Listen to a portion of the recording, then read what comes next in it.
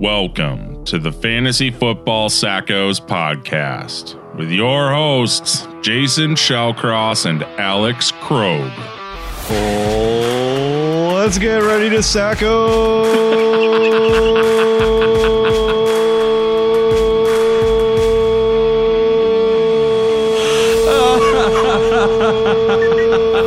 Alex, don't pass out. All right. You're making our listeners have turned us off. I am not doing this. This is awful. Okay, I mean, I could have gone longer, honestly. I feel like I'm one of those like Spanish announcers that just called a goal. It was fun to kind of change it up. I felt the energy that you normally have, and it felt great, honestly. How are you, Jason? It's I think this is episode like 37 or something like that. How are you? In the comments below, please let us know whether or not you ever want Alex to introduce the show again, or if he just lost all privileges by screaming and making your ears bleed. Lord, I could have gone for another 20 seconds. Honestly. I wonder. I was like just starting to hit my stride there. Do you feel as annoyed with my screaming as I felt with the second half of your "oh" there? Or? I have no comment on that. Thanks. I plead the fifth. You're welcome. Yeah, I'm sorry. I'm out. Yeah, it's a week 5. We're on week 5 already. Holy crap. Amazing. Let's do this. I mean, half the teams might not play this week due to buys or COVID, but hey, we're gonna hit you with all that fresh old Sacko action. There you go. So our 2 bye teams this week are the Green Bay Packers and Detroit Lions. And with that, we're going to be breaking down every single matchup, talking through all of the relevant fantasy players. As of this recording, we are 5 subscribers away from 100. So if you have not yet, please go ahead and hit that subscribe button, hit the bell on YouTube, leave a comment down below again on whether or not Alex is able to ever introduce the show again. Yeah. And also, if you're on, we've gotten a ton of new Apple listeners recently. First of all, welcome. You're like the most important platform. So if you're listening on an Apple device, please. We love your faces. Yes, we love your faces. And please leave us a review on Apple as well, or any platform you listen on. All right, let's get into this first game. If you make fun of Jason in the comments and give us 5 stars, I'll send you $1. Just send me your Venmo on Twitter, and we'll make that happen. Okay, great. Thanks. Actually, I will let you pay all the dollars. Yeah, everybody insult me, call me whatever you want. I don't care. Just give us that 5-star review. That's wonderful. All right, let's break down this Thursday night game. We have the Tampa Bay Buccaneers at our Chicago Bears. The line is Bucks -3.5. What are you looking for anything out of this game? What are you looking for from the Bucks other than to see them limp a team out onto the field? Yeah, over under is 44.5. I actually thought you were going to call them the Chicago Bears, and I was like, whoa, that's graphic. So I wanted to, but this is a kid's show. Kids show. Yeah, sorry. Apologies. Again, explicit. Do we have to mark it? No idea. The Buccaneers are their entire team is basically hurt at this point. OJ Howard season-ending IR with an Achilles. Godwin's out with a hammy. McCoy's out with an ankle. Fournette's doubtful with an ankle. Mike Evans questionable with an ankle. Scotty Miller did not practice. Has a hip groin injury. Not great. How are they going to score on the Bears defense? Like, I was going to say 44.5. I think both defenses are good. I think you play the under, even though the overs have been hitting in the NFL. But that's more of a gambling aspect. I have no idea what to do with this game from a fantasy standpoint. I'd also take the Bears to cover that spread too. Yeah, the plus 3.5 at home on a short week where they don't have to travel. I just there is not a lot that I'm looking for in this game. I guess Scotty Miller, if he plays, go pick him up. I guess you can play him, but the Bears defense has a really good pass defense, and you can't really trust anything in this game. I would not be surprised to see this be like a 17-14 final or a 21-17 final. And good luck trying to figure out who's going to score the touchdowns in this one. There is not a whole lot that I'm looking for out of either team, honestly. The Bears are the only team in the NFL without a rushing touchdown. And so from a David Montgomery standpoint, that's not great. He does have a receiving touchdown in week 2 against the Giants, but man, if he's not going to get in the end zone, there's not a whole... Yeah, right. It was Mitch kind of ad-libbing backyard football style. Foles was not impressive against a really good Indy defense this past week. And the Bucs were fine against the Chargers. But the Chargers really lost that game more than the Bucs won the game. So if they're going to limp into Chicago with a broken offense, it's a stay away game from a fantasy standpoint, in my opinion. What are you thinking? Yeah, I completely agree with you as far as your outlook on the Bucs. The only thing I would say is a potential add to your team, not maybe plug in against the Bears, would be Scotty Miller. Those receivers can't stay healthy, and Mike Evans does not look well right now with his ankle. So I wouldn't be surprised if he actually did end up missing. If he missed, the Scotty Miller output, just the target share alone would be nuts. What I would say that I'm actually a little bit more intrigued by, well, Scotty Miller, if the receivers can't stay healthy, then Scotty Miller could have, multi-week value there. So maybe he's worth adding. But from the Bears, Darnell Mooney outsnapped Anthony Miller 57-52% last week, had 9 targets after 11 in the first 3 weeks. That might be an end of the bench flyer. It's interesting. They're really trying to get the rookie involved. But yeah, I will also point out that I think Keyshawn Vaughn actually gets a good deal of run this week because the Bears like to kind of sit back with their linebackers. And Keyshawn Vaughn, for the first time last week, finally started getting more involved from a check down standpoint. I know I mentioned this last week with Nyheim Hines, but I really do feel like Brady's going to be checking down a lot to his running backs. And with Fournette being out, the Bears' rushing defense has not been super impressive so far. So I would not be surprised to see Ronald Jones have a good game on the ground. And I would not be surprised to see Keyshawn Vaughn be more involved from an aerial standpoint. Just from a target perspective, I would expect him to have 5+ targets. Just because it seemed like they were using him a little bit more last week. Yeah, absolutely. But Arian said, his time will come. And well, if you have LaShawn McCoy out with an injury and Leonard Fournette out with an injury, what's up, Keyshawn Vaughn? Yeah, fun times ahead. Yeah. But all right, let's move to our Sunday games. The first up, Bills at Titans.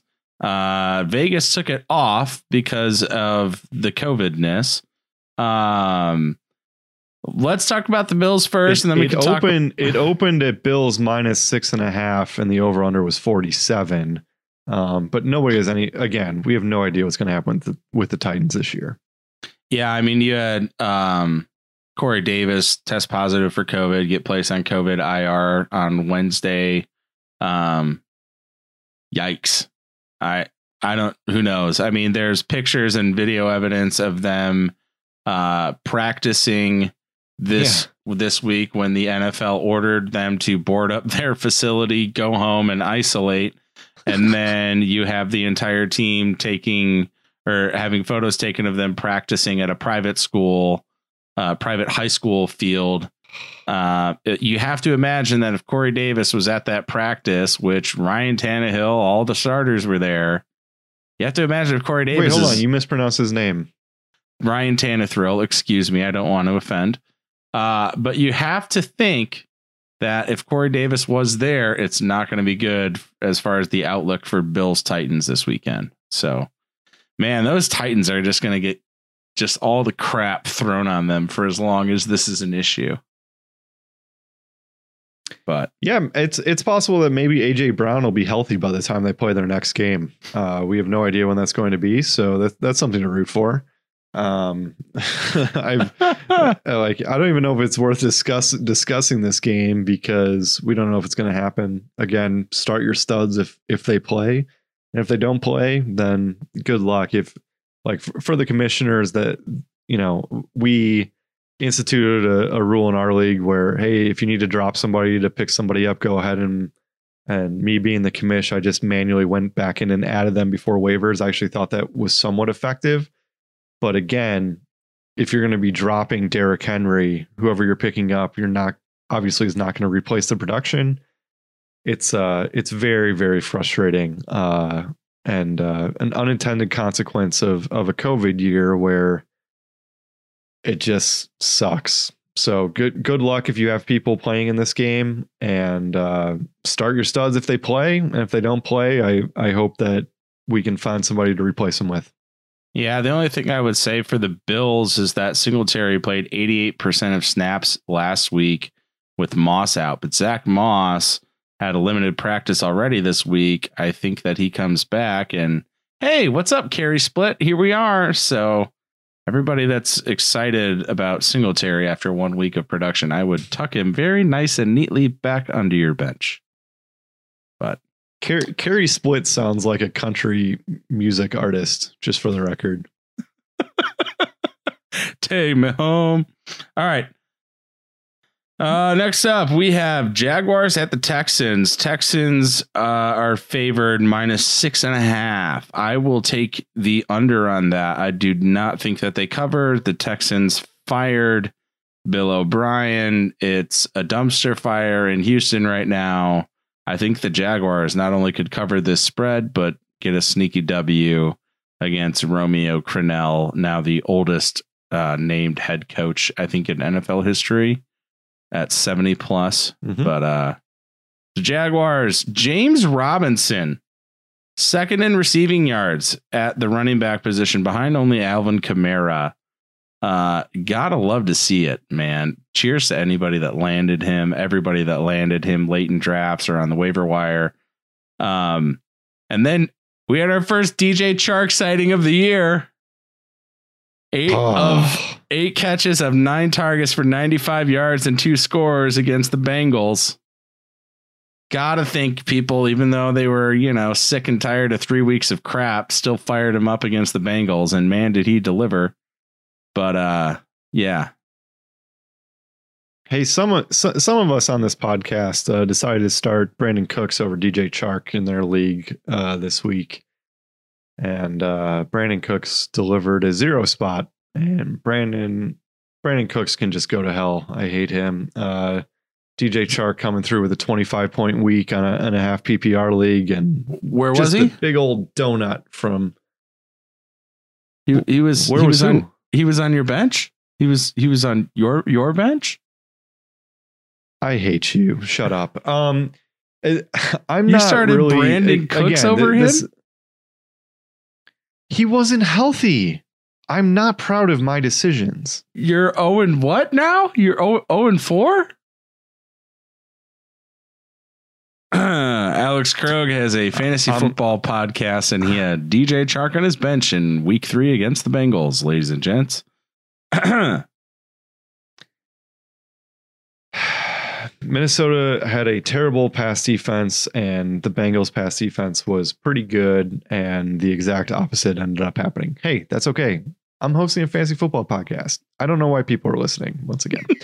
When it comes to the Jaguars, we projected DJ Chark to be a top 20 wide receiver this year. I had him in the top 15.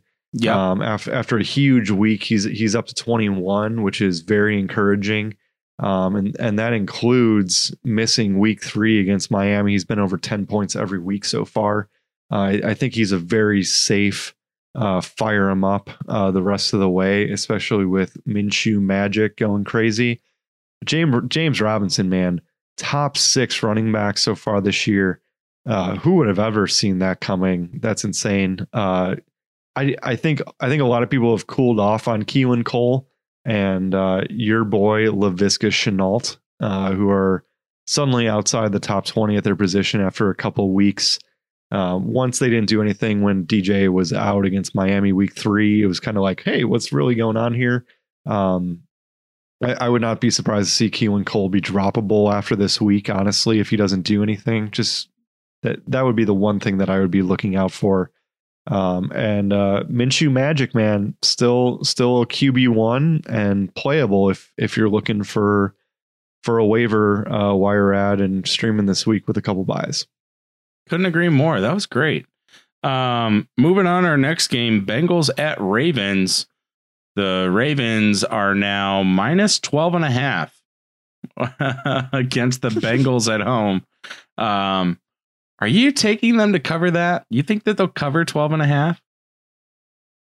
Are the Ravens that good?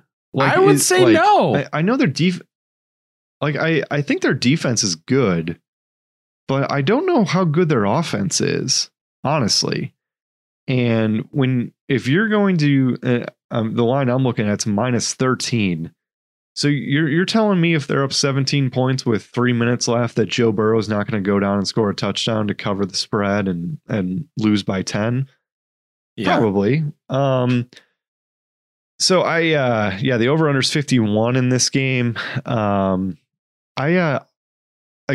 just cannot believe how inefficient the Ravens passing game is. It's Mark Andrews or bust. And it's so hard to play Hollywood Brown in that offense at this point, right? Like you can't start him until further notice. I actually disagree because really? Yeah, Marquise Brown has 44% of the team's air yard share this season for Pro Football Focus, which in terms of air yard share on a player basis, he's third in the league behind only Adam Thielen and Odell Beckham. And what that means is that is passes both complete, incomplete, going through the air.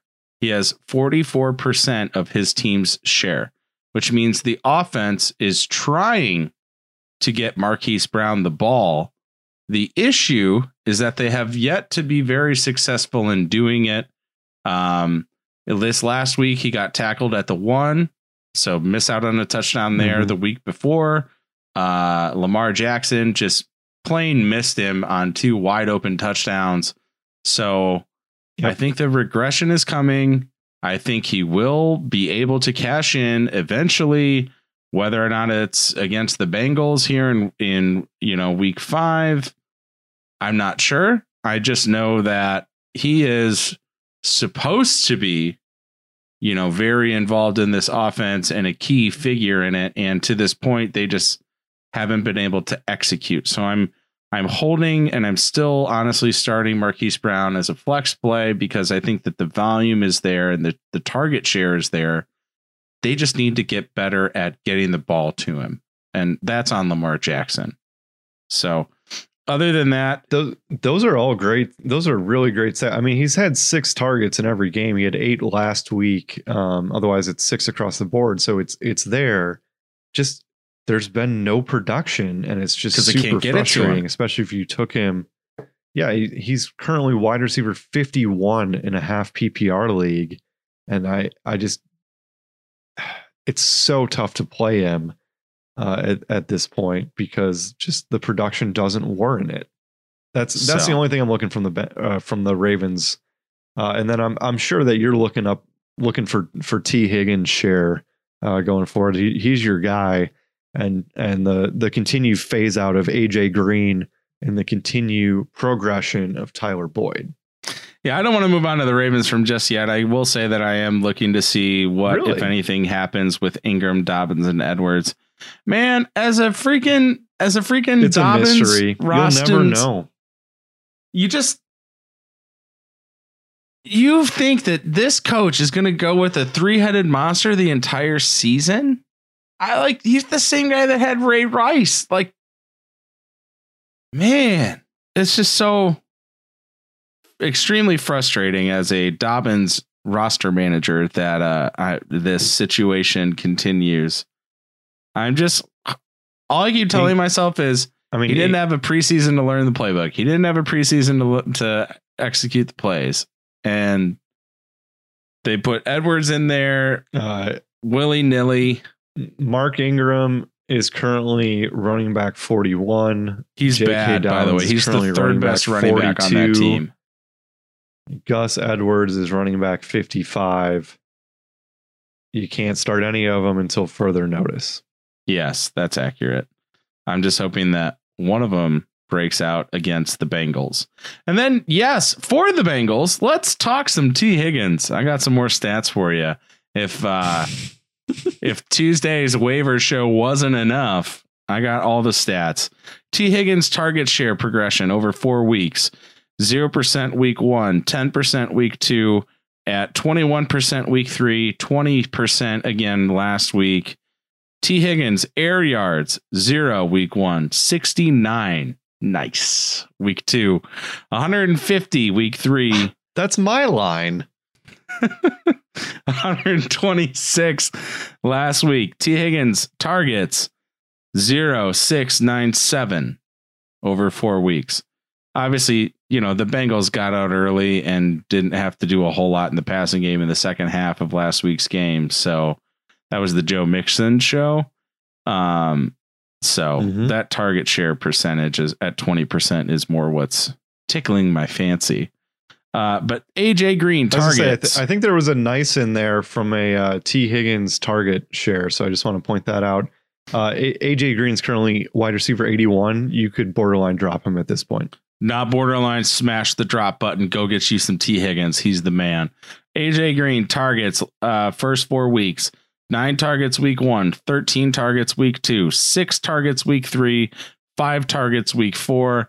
Alex has now fidgeted with, I need a little counter in the top right of the screen that just counts how many times you have to fidget with your headphones because you left your headphones at work. Because this is actually really funny to watch. Oh, stop it. All right, what else are you looking for from the Bengals? Like, you got to be terrified to start anybody against the Ravens defense, right? Like, are you sitting Joe Mixon after his breakout week? So Joe Mixon has had 16 or more carries in every game so far. I know he wasn't being super productive with them the first couple weeks, but I mean, the volume's there. So I don't know how you can sit him after a 39-point week, but Baltimore's really good against the run. So if you have, like a Mike, if you have Mike Davis, you're starting him over Mixon. If you have a James Robinson, you're starting him over Mixon. If you have, kind of some of those fringe guys, I think if you can try to get away from Mixon, I think it's going to be profitable this week. I understand if you have to play him, then do it. But he seems like he's due for somewhat of a regression. Currently running back 8 after a 39-point week in half PPR. Tyler Boyd's currently wide receiver 17, which is good. And Joe Burrow is still a top 10 quarterback, and I expect him to be the rest of the way if they keep airing it out as much as they do. And I'm not comparing Joe Burrow to Pat Mahomes, but Mahomes did a pretty good number on Baltimore a couple weeks ago. So I would not be surprised to see Tyler Boyd have a pretty profitable game here on the Ravens defense, especially if they're behind and they have to air it out. They're not afraid to throw the ball over the field. No, and that's why I would be really I'm not intrigued, but it would be really reassuring for me as somebody that has T. Higgins in a lot of different leagues to see them be able to put up points against what I think is a very good defense.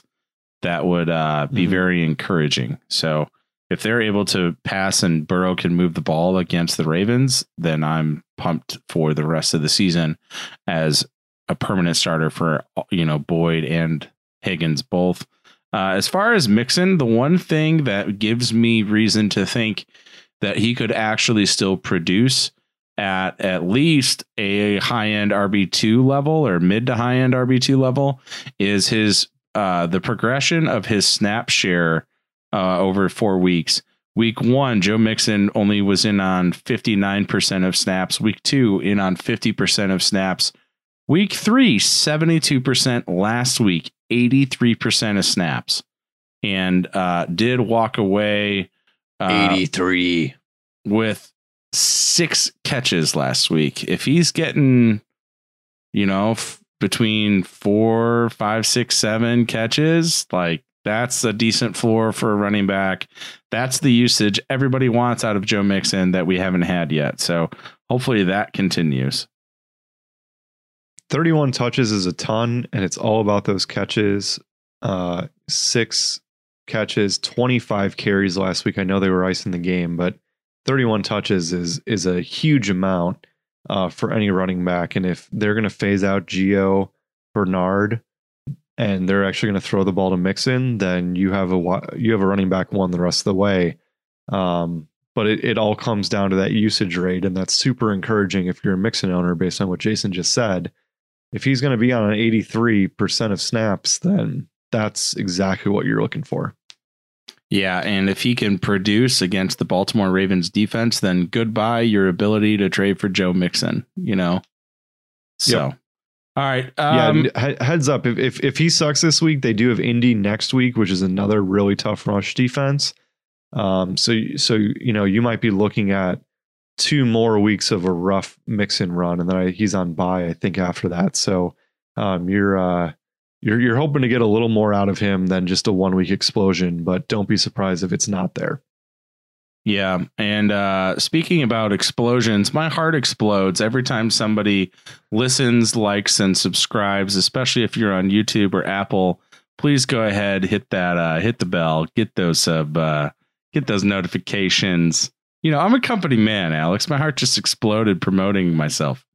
Moving on. Panthers at Falcons. Falcons, I can't believe that they're favored in any game, but I guess if you play the Panthers, you have a chance.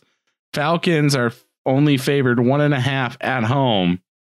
Not very pretty. Do you think that they cover? I wouldn't be shocked if they lost. Never bet on any Atlanta game ever, because you're always going to be on the wrong side of it. Over-unders 54 in this game. I don't trust the Falcons as far as I can throw them. They had, so what?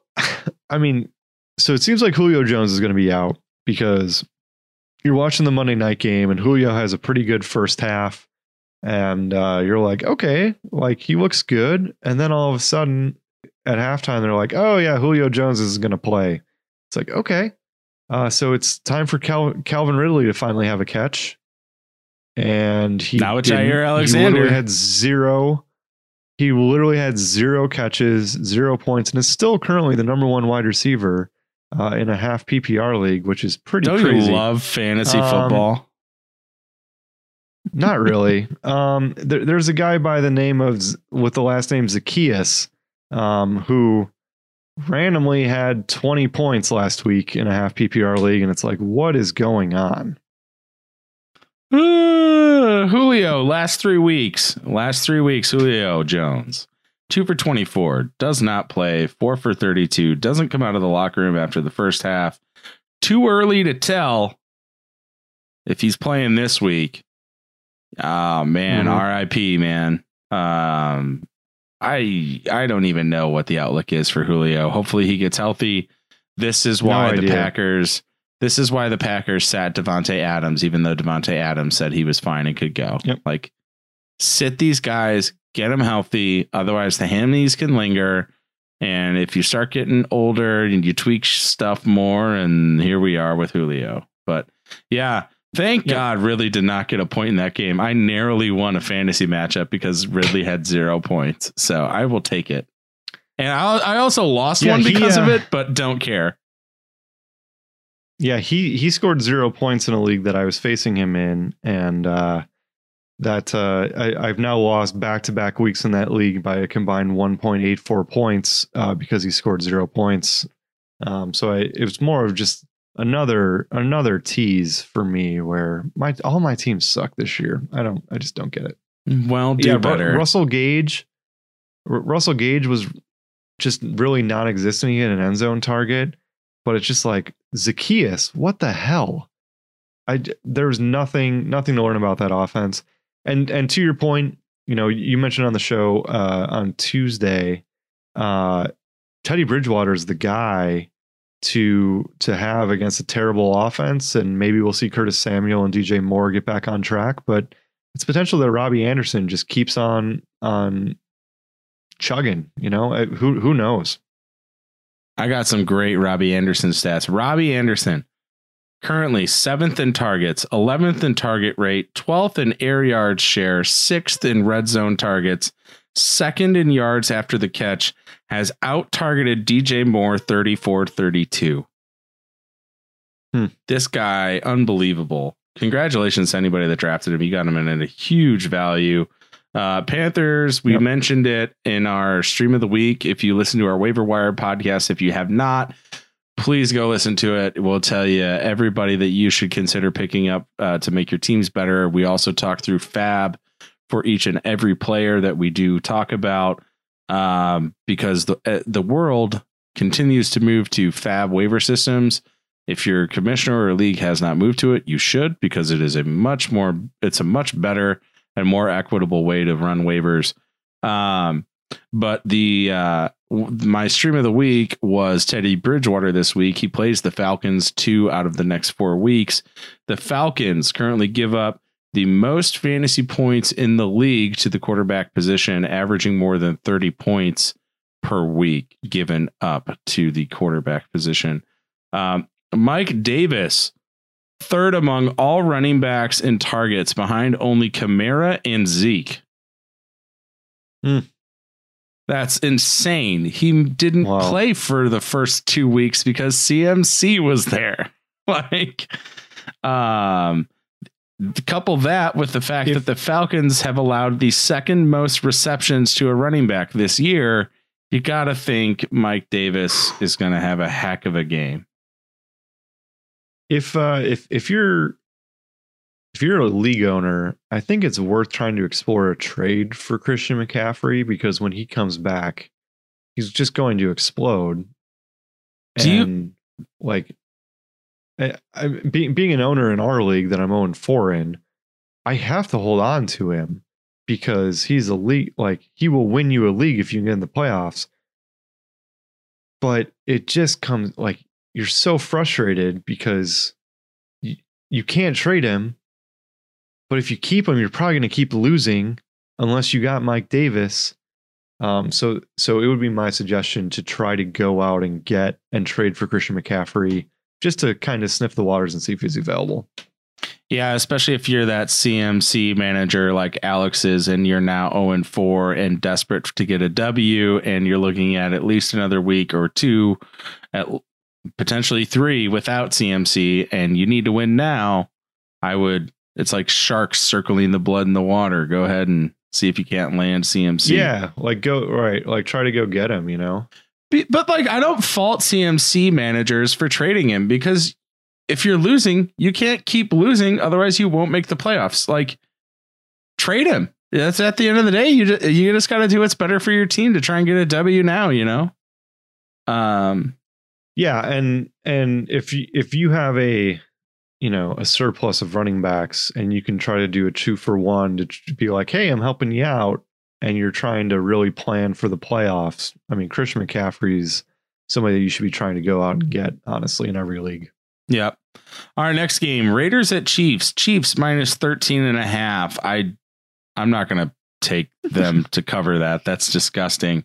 For the Raiders, my only question is Hunter Renfrow actually viable?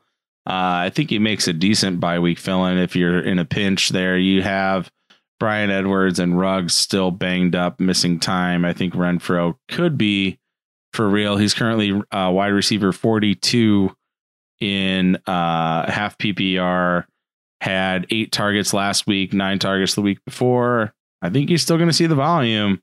I just don't know if I want to go up against that Chiefs defense. I mean, other than that, you're starting Josh Jacobs and Darren Waller. And then for the Chiefs, you got Pat Mahomes out there kissing on Stephon Gilmore, who just tested positive for COVID.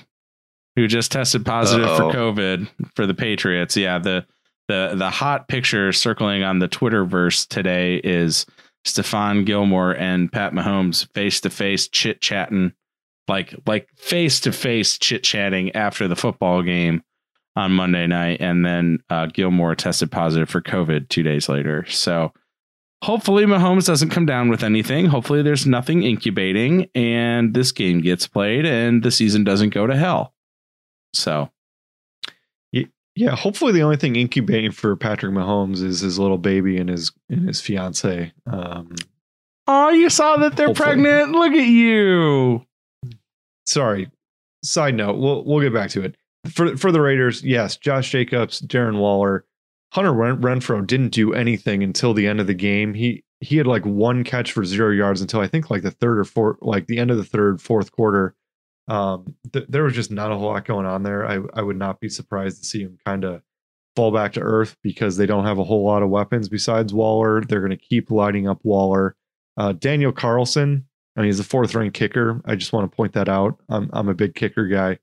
And obviously Josh Jacobs. We know what the Chiefs offense is. Clyde Edwards-Helaire has not been as good as I think we thought he was going to be after the first week. Against Houston, it looked like the Kansas City offense was just unstoppable. And don't get me wrong, Edwards-Helaire has been very good, but he has not been he's currently running back 13. I think we all thought he was going to be like a top 8 guy coming out of week 1, and he just hasn't been. He's gotten over 10 points every week in a half PPR league, but and he's getting the carries. He's had some catches every week besides week 1. He's still really good. I think people were just hoping for more, you included. Yeah, I mean, obviously, but I guess the one excuse that I would give him is the 4 teams that he's played through the first 4 weeks of the season are the Houston Texans, the Los Angeles Chargers, the Baltimore Ravens, and the New England Patriots. The Ravens are in the top 10 fewest points given up, let's start with New England. New England is 6th fewest points given up to the running back position. The week before that, he played Baltimore, who is 7th, 8th, 9th fewest points given up to the running back position. The Chargers are the 10th fewest points given up to the running back position. So 3 top 10 defenses against running backs all in a row, 3 weeks in a row. I'm not really upset with his output in that time. 10 points, double digits every week with the 16 burger against Baltimore. The usage is there. He's catching 5 passes a week now. Week 1, he absolutely lit up Houston. I think that you're going to see him absolutely light up Las Vegas this week. Matchups matter. His playoff schedule is Miami, New Orleans, Atlanta. So I will take it, and I just hope I make it to the playoffs and watch him run 35 times against Miami in week 14. So. Yeah, I'm just saying it's slightly disappointing. I'm not totally disappointed. I would also say that the only touchdown he scored was week 1 when he had 19. And the fact that he's been over 10 points every week without any touchdowns, I think is an encouraging sign, and hopefully those touchdowns will come. So maybe, I know he's running back 13, but potentially he is a buy low candidate just in case somebody is somewhat disappointed in what his current production is. That's fair.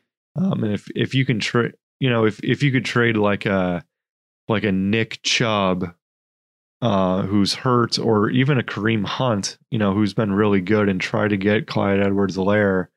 Try to go for it and see what, or, a James Robinson or an Eckler, or just see, it's worth totally floating out players that are hurt to try to get Clyde Edwards-Helaire going forward, because as soon as he starts scoring touchdowns, he will be a top 5 back. He just hasn't yet. Yeah, absolutely. And even if you have to do 2-for-1s to try and buy low on CEH, I think that's a good move to try to make, because I think you'll have some frustrated owners right now anyway. All right, let's move on. We have Cardinals at Jets up next. We have the Cardinals -7 I think I'm going to smash the over on the dumpster fire that is the Jets, although I wouldn't be shocked. Would you be shocked if Joe Flacco comes out throwing dimes in the debut of Joe Flacco? Yeah. I would be. I mean, Jamison Crowder's been really good when he plays. That's the only person I'm starting on the Jets offense right now. I know Lev Bell's coming back. So I guess you have to play him if you drafted him because you probably took him in the 5th round and maybe you don't have better options. I guess there's not a whole lot to like about the Jets offense, but the Arizona Cardinals offense or defense has been somewhat leaky since holding the 49ers down week 1. So, I mean, the Jets put up pretty good numbers against Denver last week. Just from an output perspective of points, Sam Darnold's out. Obviously, Joe Flacco's in. Flacco loves throwing deep. I just don't really like a whole lot about their offense, honestly, mostly because Adam Gase sucks. I cannot believe he was not the first coach fired.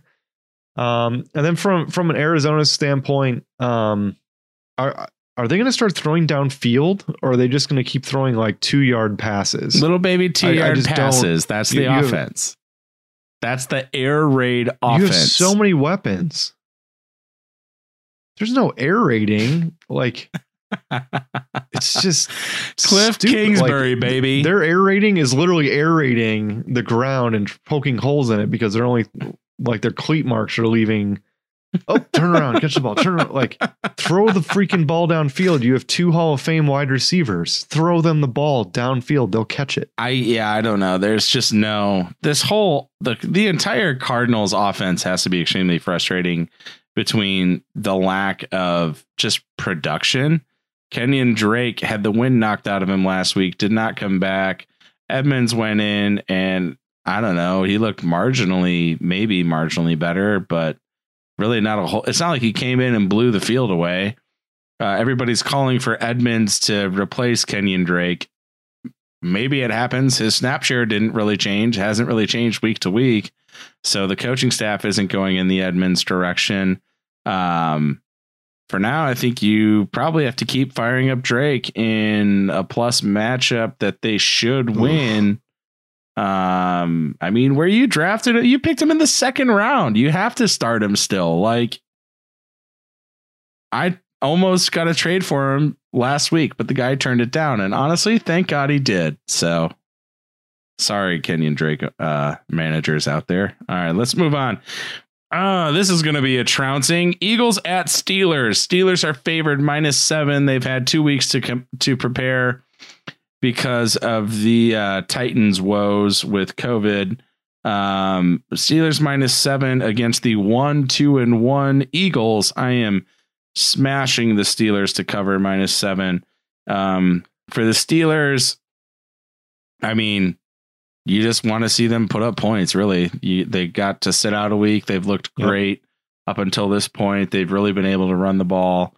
Deontay Johnson has been the focal point of that passing game. Hopefully Juju continues to get a little more involved. I would like to see Chase Claypool start to take over the wide receiver 3 reps from James Washington. That is a name to know. Chase Claypool, potential stash. Other than that, I'm not starting Eric Ebron anywhere. Ben doesn't like tight ends. And then for the Eagles, Alshon limited in practice. Hopefully he comes back and gives something to that wide receiver core that's just a dearth of mediocrity. And then Zach Ertz, currently tight end 17 in half PPR. When are you going to drop Zach Ertz? You can't drop Zach. I think you have to play him. Like, even if you were to finish the season as tight end 17, I think you still have to play him every week, right?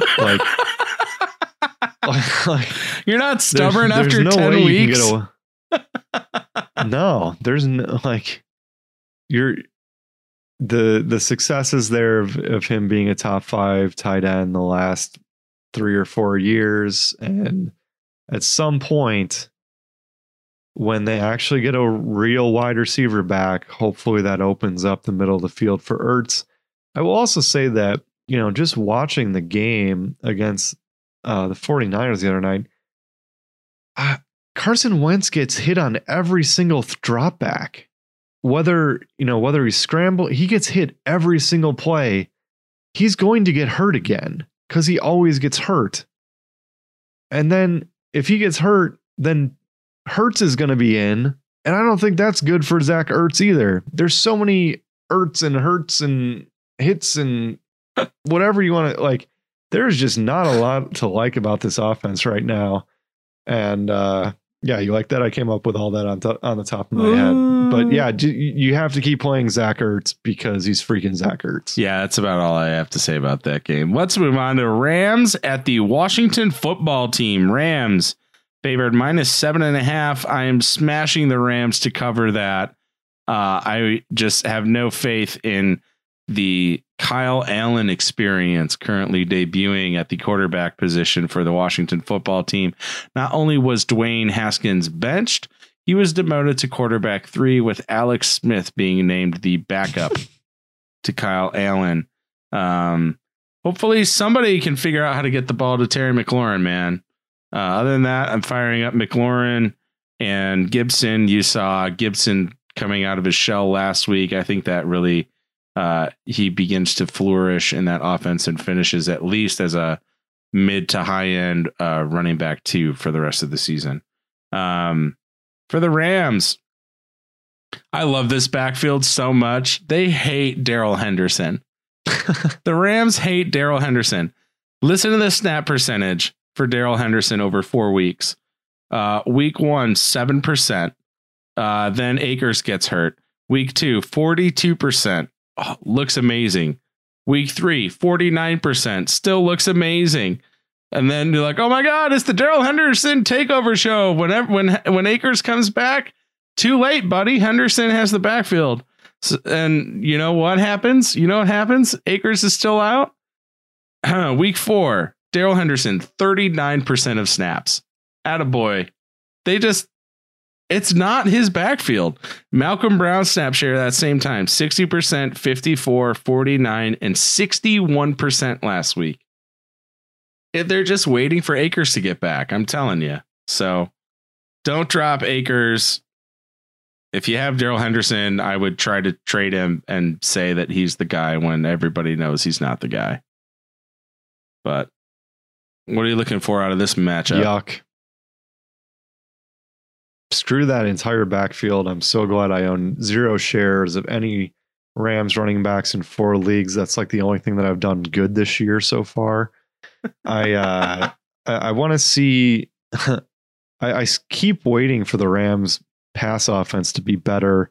Cooper Kupp is wide receiver 15. Bobby Trees, Robert Woods is wide receiver 18. There's still the upside there. And Tyler Higbee, he had the 3 touchdown week after, coming in with a good deal of fanfare. Besides this 3 touchdown week, he hasn't scored over 7 points in half PPR in any of the other 3 weeks, which is somewhat disappointing. I'll say. So there's just not a lot to like there. And yeah, the Washington Football Team's offense, they're meh. If you're a Gibson owner, hopefully you have better options. I said last week to not play Gibson because you might have better options. I don't know if I really want Antonio Gibson trying to run it their front that the Rams have. It's a crappy offense. Do you really want to start mediocre players on a crappy offense? I personally don't. I would love to see Alex Smith be the quarterback there. But yeah, the rest of it is just keep it all. I miss what Case Keenum did for that offense at the beginning of last year, man. But I digress. That's very sad. Right? When you miss Case Keenum. Yeah, come on. Let's get into our next game. The Dolphins at the 49ers. The Niners are currently -9 over the Fins. I might take the under on that. I don't know. It just seems like a decent spread, a decently large spread. Dolphins, Gaskin snap percentage, 75%. He was in on 75% of snaps in week 3. Every other game that the Dolphins have played, he's been in at about 65%, including this past week. So everybody thought that the Myles Gaskin takeover happened in week 3. And guess what? He lost out on 10% of snaps in week 4. Week 3 was the Dolphins' only win of the season thus far. Just goes to show if they're behind, then Myles Gaskin is not involved as much. Not starting really any of the receivers. Preston Williams is not startable. Neither is Isaiah Ford. Devontae Parker, maybe as a flex. The Niners, Mostert got in a limited practice today, still dealing with that mild MCL sprain from week 2. I think he's on track to play Sunday, which I think would obviously give managers a boost for everybody that drafted him. McKinnon, I think, is the story, though. 92% snap share last week. Man, that's insane. It's going to be crazy to see what that workload is moving forward between those two guys. And then George Kittle, I think, should be in conversation for tight end 1 overall on the season. So you're taking back the who would you trade for Zach Ertz? And you said nobody besides Kelsey 1-for-1 last week. I would not trade George Kittle for. I would not trade George Kittle for anyone. How many tight ends would you now trade for Zach Ertz after saying you would only trade Kelsey last week? I would, or not trade. Yeah. Kelsey. So if I had Zach Ertz, who would I trade him away for? I would trade Zach Ertz away for Mark Andrews. This might be our new weekly segment. Who would you trade Zach Ertz for? See how much. How much the hate just grows. Straight up tight ends. Who? Yeah. Oh my goodness. Let's see. I would definitely trade him for Travis Kelce. Obviously, I feel like that's a given. I would also definitely trade him for George Kittle, but neither of those managers are making that trade. Mark Andrews, I would probably trade him for. Darren Waller, I would probably trade him for. Robert Tonyan is the leading tight end in scoring right now. I'm not trading him for Robert Tonyan because I feel like his value gets destroyed when Devontae comes back next week. Noah Fant, I am not trading him for because he's hurt. Darren Waller, I think I would trade him for Waller. Jonnu Smith, I would not because he's on the COVID team. Tyler Higbee, I would not. Dalton Schultz, I would not. TJ Hawkinson is intriguing. TJ Hawkinson. All right, so we're at like 6. Yeah, 5 or 6 guys. Just to go back to the 49ers. I mean, for me, Jeff Wilson was a colossal disappointment last week after having 12 carries and a receiving touchdown the week before. Literally 3 carries, 6 yards, 1 catch for 13. He literally did nothing. It was very disappointing after being, very involved in the offense. And it was all McKinnon. So that just sucked. Shanahanigans, as Jason would call it. Yeah, I guess. A healthy George Kittle completely changes that offense. I do think Ayuk is borderline droppable with a healthy George Kittle, with a healthy. Just if McKinnon's going to stay healthy and you have Kittle back, just Debo's Jeff back. Wilson's there and Kittle's back and Debo and Mostert, I just think I just think Ayuk is droppable. He's Brandon not going to give you Ayuk. He had such a pretty run. So yeah, and from a Miami standpoint, it's Devontae Parker bust for me. I don't really want to start anybody else besides him. Yep. All right, let's move on. Giants at the Cowboys. Cowboys are currently favored -9.5. For the Giants, it's really just a question of can they get on track against the Dallas Cowboys' terrible defense this week. If they can't, I don't think that they can really get on track much this year. It's been a colossal disappointment. Yep. I'm not starting anybody on this team until that they show that they can do something. I would hope that Darius Slayton has an appearance this week and does something for anybody playing best ball.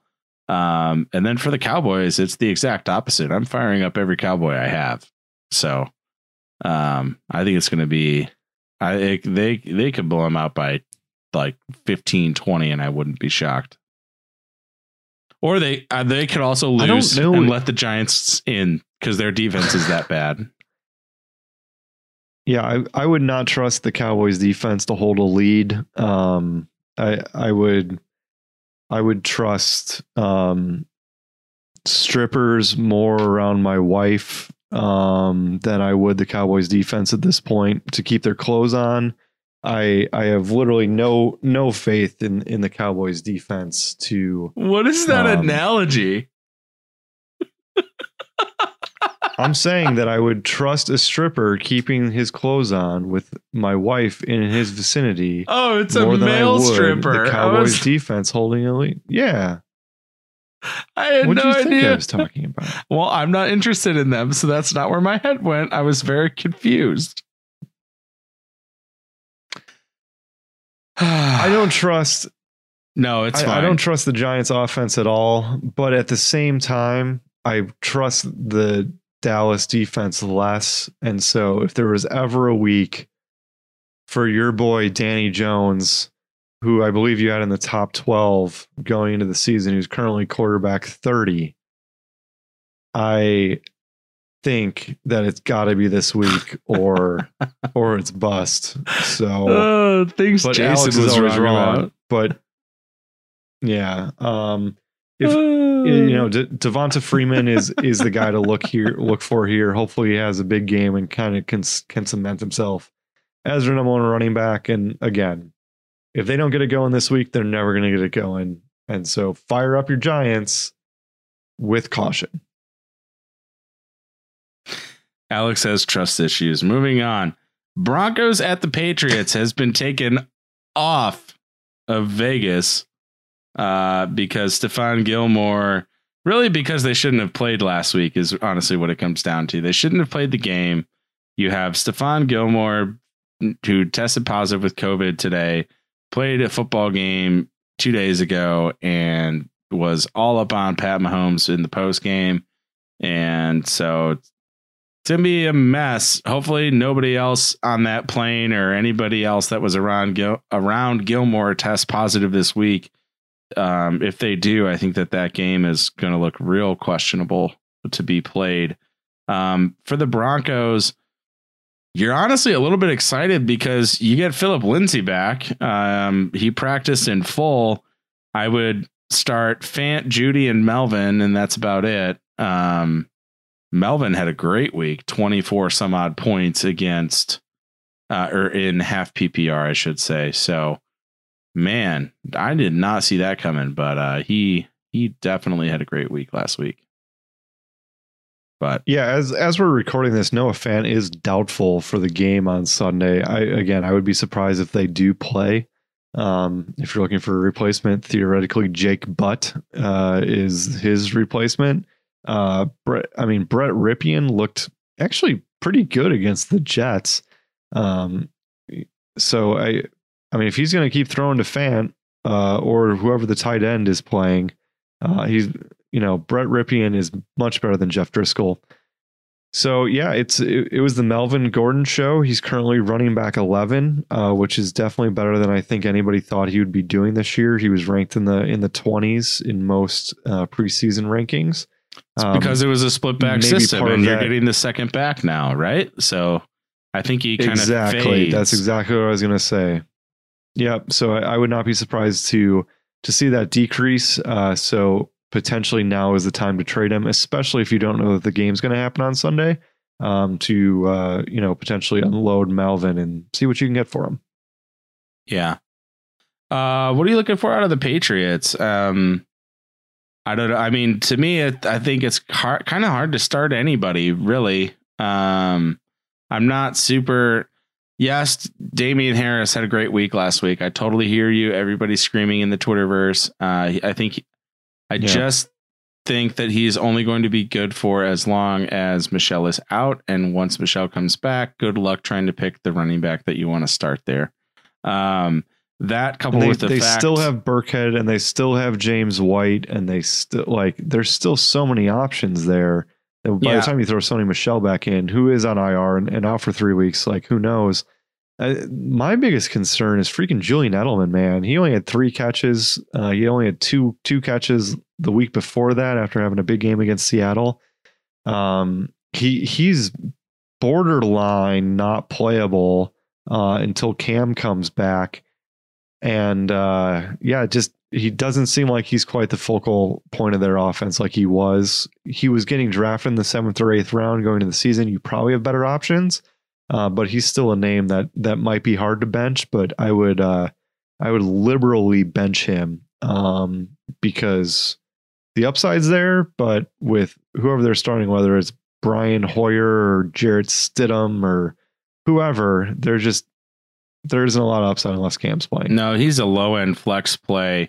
And then for the running backs, anybody trying to start a Patriots running back, the Broncos are giving up the 3rd fewest amount of fantasy points to running backs. So I would recommend staying away from that as well.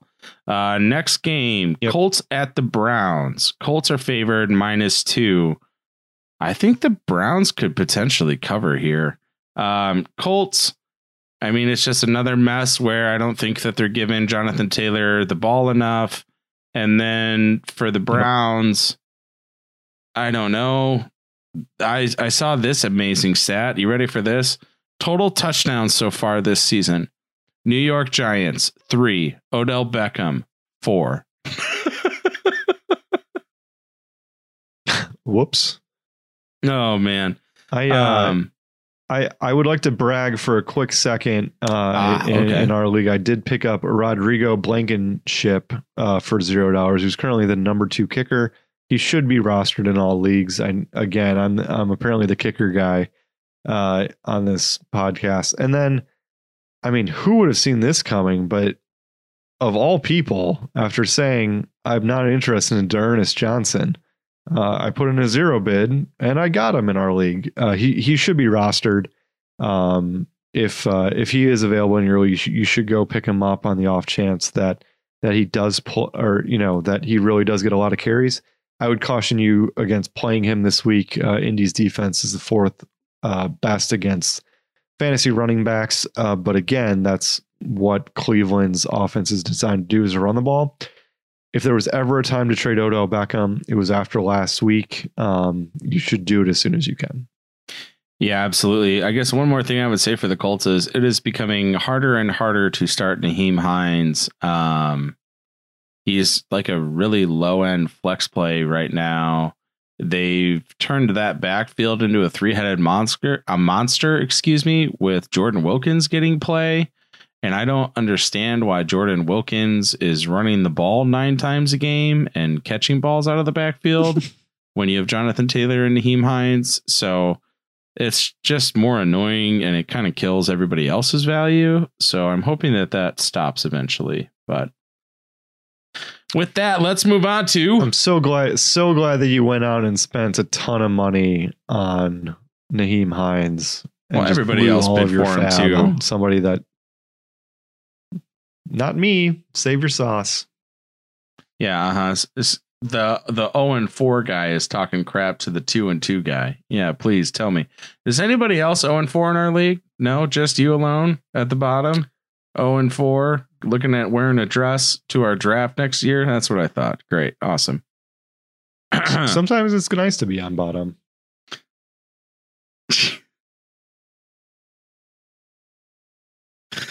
Oh my God. Our Sunday night game, Vikings at the Seahawks. Seahawks favored -7. I think I'm going to take the Seahawks to cover that, honestly. Maybe. I don't know. I think it has the potential to become a shootout. I I also think for the Vikings, let's talk Vikings first because I just can't wait to share some stats. I think that it's the last chance you will have this season to not pay an arm and a leg for Jay Jefferson. Justin Jefferson is leading all rookies in reception yards with almost 350. He is the only rookie with a 90 plus Pro Football Focus grade through 4 weeks since 2006. And he is the only player in the last 10 years to have more yards. The only player in the last 10 years to have more yards in their first 4 games is none other than Stephon Diggs. Lastly, Justin Jefferson is 8th in the NFL in receiving yards, and he didn't start the first 2 games. So, just saying, you couple that with the fact that... Are you waiting for me to... No, I'm not waiting for you at all. Let me continue, please. The Seahawks are giving up the second most points to quarterbacks, and they're giving up the most points to the wide receiver position in the NFL. I think that they absolutely get lit up. I think I would start Justin Jefferson everywhere. I would start Adam Thielen everywhere. Don't look back. Kirk Cousins is probably available in too many leagues and potentially a decent streaming option for the week here. So, yeah, I was just going to say about Kirk Cousins. Not only is he streamable this week, I know you mentioned Teddy Bridgewater, but I mean, Kirk is got a very good matchup against the Seahawks, but then he follows it up with a home game against Atlanta. Wow, back to back, yeah. Yeah, so this offense could continue to explode. And so, yeah, you're firing up Justin Jefferson the next 2 weeks. You're firing up Adam Thielen. If Dalvin Cook continues to cook, he's currently running back 3. He's been everything you would expect him to be. Question is, when does he get hurt? I'll continue to say it every week. Alexander Mattison should be owned in every league, just on the off chance that Dalvin goes down, because Madison's just as good of a bat. Like, he's a slight downgrade, but he's going to give you very similar production if and when Dalvin Cook goes down. From the Seahawks perspective, you start your studs and just let them roll. The over under in this game seems a little high at 57, which is crazy high. I believe it's the second highest line of the week. The highest line was 65 in the Vegas Raiders Kansas City Chiefs game. 65 is so, I've never seen that high of a line before. That's an overcorrection from Vegas, man. You're going to take the over? All right, you're going to pay for it, and good luck betting against the under. So yeah, it's start your studs in this one, and hope that Sunday night's a passing affair. The only thing that I would caution the people that are going to bet the over 57 is I would not be surprised to see a very heavy dose of Chris Carson and a very heavy dose of Dalvin Cook in this one, and they try to play ball control because neither coach wants to entertain the masses on Sunday night. For the Seahawks, the Vikings are giving up the 14th most points to QBs and the 4th most points to receivers. I absolutely think that Russ is going to light it up, and it's going to be one of the more entertaining night games so far this season. So I'm excited for that game. And then our Monday night game, the finale. Chargers at the Saints. Saints are currently -8 at home. Do the Saints cover -8 with the Chargers? I have no idea. The premature death of Drew Brees was somewhat overturned last week after he showed that his arm is alive, apparently. For me, this comes down to how many mistakes did Justin Herbert make against the Saints defense. He's looked really good. Keenan Allen's looked really good. And can Joshua Kelly do something more than what he did after Austin Eckler went out? And we'll finally get to see, how much of a share does Justin Jefferson Justin Jackson take over in that backfield now that Eckler is going to be out for the next month. From a Saints perspective, I mean, theoretically, Michael Thomas is finally going to play again, and we know that that offense is going to look substantially different. Theoretically, if Michael Thomas plays, then maybe Kamara will have a few less touches, but he's clearly the guy that makes that team go. Tre'Quan Smith is borderline startable, I guess, but again, the Chargers defense is very good. And once Michael Thomas comes back, Tre'Quan Smith becomes wide receiver 3 in that offense, or maybe even wide receiver 4, because you would consider Kamara in front of him. So, having Michael Thomas back really changes that whole dynamic on that team, and hopefully he comes back and is healthy. Yeah, for the Saints, for me, I think the Kamara managers have to be a little bit frustrated with the output of Lat Murray last week. He plowed in for a 3-yard touchdown on 3rd down, which actually cut the Saints deficit to 14-7 in the first quarter. And then he scored again later in the game, and made it 35-14 New Orleans. So yeah, man, 14 rushing attempts, 64 yards and 2 scores. You gotta be a little bit annoyed as the Kamara manager there that he's getting a 3- and 6-yard touchdown. Granted, the second one, they were up 2 scores when he scored, and it was in the second half. So that is more understandable. But the first quarter touchdown, that bothers me for Kamara.